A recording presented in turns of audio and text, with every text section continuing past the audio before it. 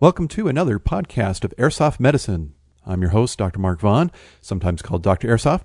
What we're listening to now is an Airsoft podcast segment that was done for the CQB Radio podcast, and it's on the topic of laser sights.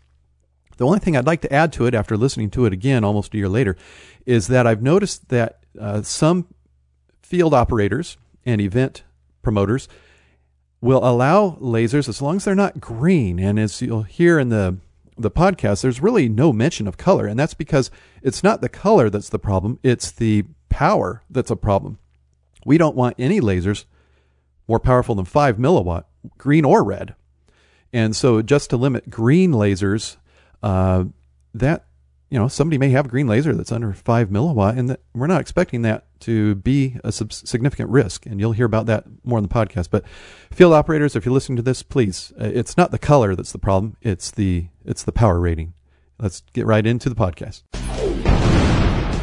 Airsoft Extreme! Whether you need an AEG rifle, a gas blowback rifle, or a gas blowback pistol, Airsoft Extreme is the place to go to try them out and to buy them. Airsoft Extreme carries all the major brands of guns, tactical gear, BBs, whatever it is you need to play. Go to Airsoft Extreme. So the only thing you need to remember is AirsoftExtreme.com. Hello, this is Dr. Airsoft on CQB Radio, all Airsoft, all the time. Thanks for having me on the show. Carp, it's great working with you, and I look forward to having many segments in the future. This is our first Dr. Airsoft installment on CQB Radio, and I'd like to start out with kind of a simple topic. I'm saving my big one for later, which is, of course, eye safety when it comes to the world of airsoft and Dr. Airsoft in the field of airsoft medicine. So we wanted to start out with lasers. You guys know that, or maybe you even have, laser sighting instruments on your guns. They're fun. They're neat. It's nice to see that bright red or sometimes green spot in the distance in the night, or when you're doing some CQB work indoors and it's dark. No doubt it has its place in airsoft. But there are concerns about the safety of lasers, specifically eye safety. This is a different form of eye safety from the trauma that we usually talk about, and we will talk about in depth in future installments. The laser concern is that the energy from a laser, which can be any sort of strength, all the way from industrial and military lasers down to the little laser pointer that you drive the cat crazy with, they can range from just less than a milliwatt of energy, and in consumer applications, or specifically gun sights, up to 5 milliwatt of energy. Now, thankfully, what we're talking about here is a relatively low energy light coming out of the laser. Now, there is potential for injury with the class of laser that can be used for even a laser pointer or a sight, which actually they usually fall into the same range. There's a couple of classification schemes that are out there for lasers. The old one would just use a regular numeral 1, 2, 3, and 4, and sometimes there would be a letter after it. For example, there's a class 1M, a class 2M, a class 3R, and you'll see these if you actually look at the laser. There's a little symbol, a little triangular symbol with, I guess I'd call it a burst pattern, with one of the rays coming off of it toward the right, going all the way to the edge of the triangle it's in. Usually it's on a yellow background. It says laser radiation. When you see that symbol on a laser, you should be able to find on it what class it is. Now, the old system, like I said, it's just regular numerals, 1, 2, 3. I'm sorry, that's the new system, 1, 2, 3. The old system was Roman numerals. And generally what you'd be seeing would be like a class 2 or a class 3B. These are typically what you would see.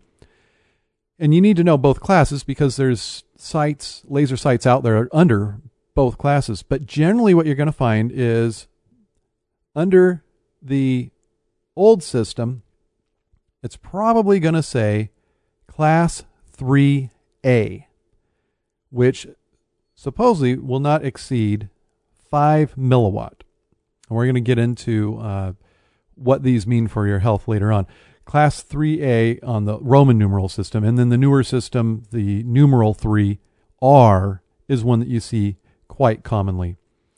Both of these are under 5 milliwatt. Both of these are typically what you're going to see. Now, to know about the danger of these, theoretically, there's enough energy in a 5 milliwatt laser to injure the retina, and if it's in the right spot, actually cause blindness.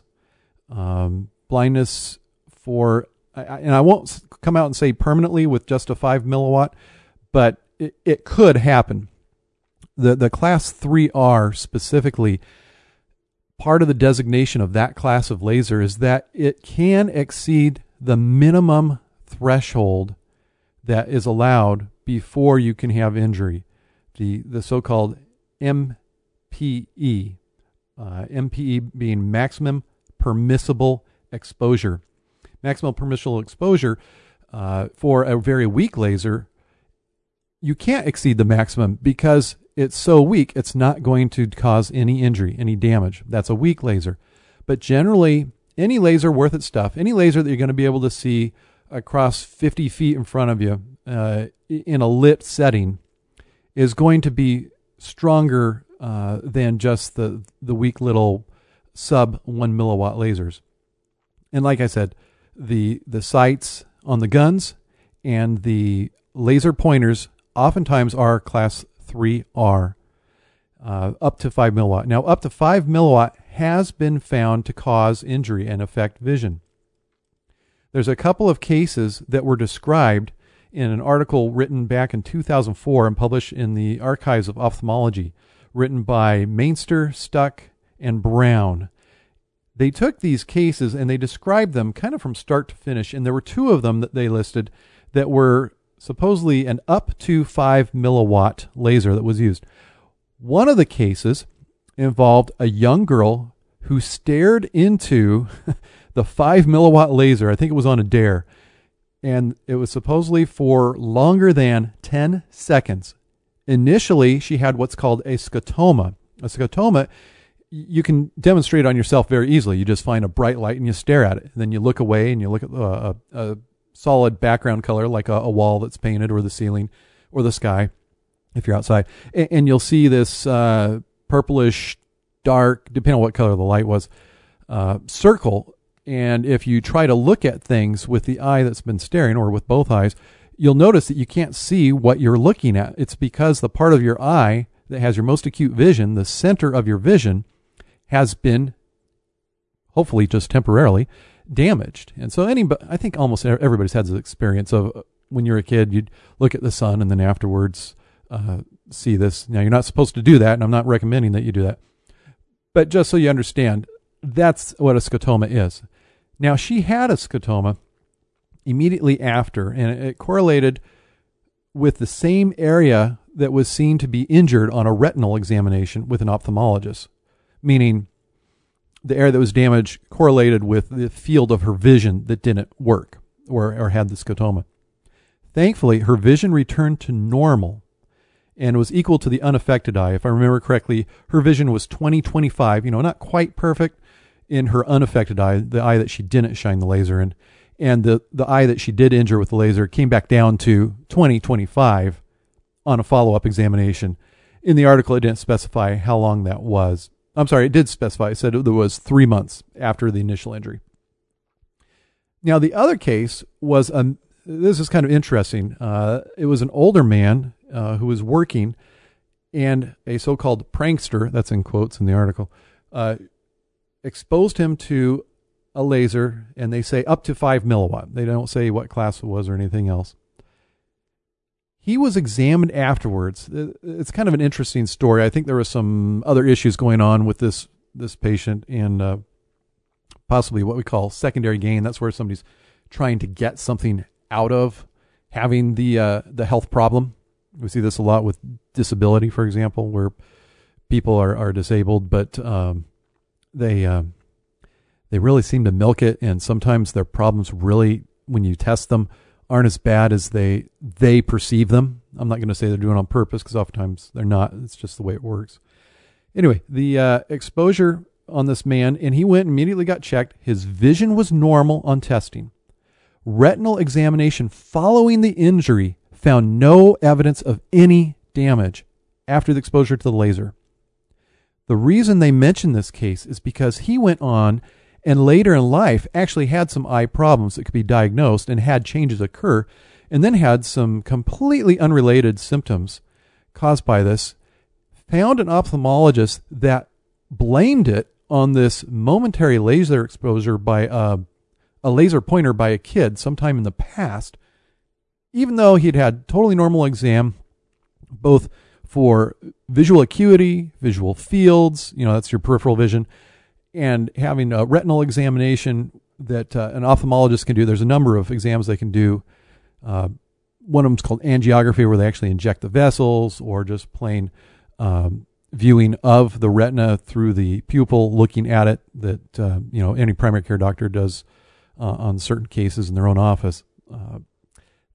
This guy was misled by this one particular ophthalmologist, and it's written about in this article because the authors are trying to make a point that laser injuries do happen, one, and when they happen, the area that's injured can be seen. And they show pictures of retinal examinations in this article showing, and you can see it, that the retina looks different where the laser injured the retina.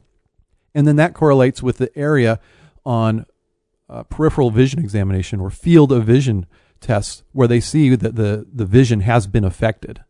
So the bottom line is you can cause damage with a laser of the strength that's used in a laser sight for airsoft. What I'd like to see is for us to know for sure what strength lasers are out there. I've been looking at the major online retailers for airsoft products. Everybody knows who the big ones are. I'm not going to say their names. And I found that it's the rare listing on their sites that you can find how many milliwatts this laser is or what class this laser is. And I don't know if the problem is with the manufacturers not telling, or if it's because the retailers don't understand that that's information that a buyer may be interested in having. The other place this comes into play is the fields we play at. A lot of fields will allow you to use lasers. I'm okay with that, but I would really, really appreciate it if field operators would require that the lasers be definitely shown to be class 3R or lower. Now, there's still potential for injury there. If I was to say, let's take away any chance of any injury at all, I'd say let's not have anything more than a class 2. But I'm not going to do that. And the reason is because for you to be injured by a class 3R laser, you have to purposely keep your eye open while this laser flashes in and overcome your own natural reflex to blink or look away. So as long as you're not doing something stupid like that, you're not going to get injured by a trace flash across your eye. You won't have a detectable difference in your visual acuity or in your visual fields. Subjectively, you may notice it as a flash, like if you're exposed to a bright light, but as long as you respond to it with your natural reflexes intact and look away or blink, you're fine. I don't want it to happen. I don't want people out there purposely trying to shine the laser at people's eyes. I know that's sometimes a problem because that's sometimes the only target you have is the guy's head sticking out. So maybe we need to have a little bit of discretion in the use of lasers. Certainly not have them on all the time. Have those pressure switches used so that you're not always using them. Use them when you need them. And at the same time, if you see the lasers coming in at you and at somebody you're in a firefight with, do your eyes a favor and try to come up with another way. Have one of your guys flank them or something. Just don't be staring into the laser. So, again, my suggestions are, as long as you're at a 3R or less, go ahead and play. And actually, it's the other guy's laser that matters, not yours. Know what the strength of the laser is. Make sure it's not more than 5 milliwatt. Make sure it's 3R or less in rating. And it should be if it's a consumer laser sight that's sold. Fields, I would appreciate field operators if you guys would actually check and make sure that people aren't coming out with stuff, because who knows what these guys are making in shop class with optics and electronics that they're maybe souping them up or making some kind of homemade thing that we don't know what it's rated at, and it's your liability as well as someone's vision. So make sure that these are real rated lasers and not something higher than that. Beyond that, have fun. My preference would actually be that we have lower than 3R, that we have documentation that the wattage on them, the power is, like 2.5 to 3, which I do see a lot of lasers are. And I will say one name specifically, and I, you guys will find that every once in a while I say the word paintball. Please forgive me. But Kingman, the manufacturer of the Spider, they came out with these magazine loading smaller caliber paintballs. I think they're 43 caliber or 50 caliber.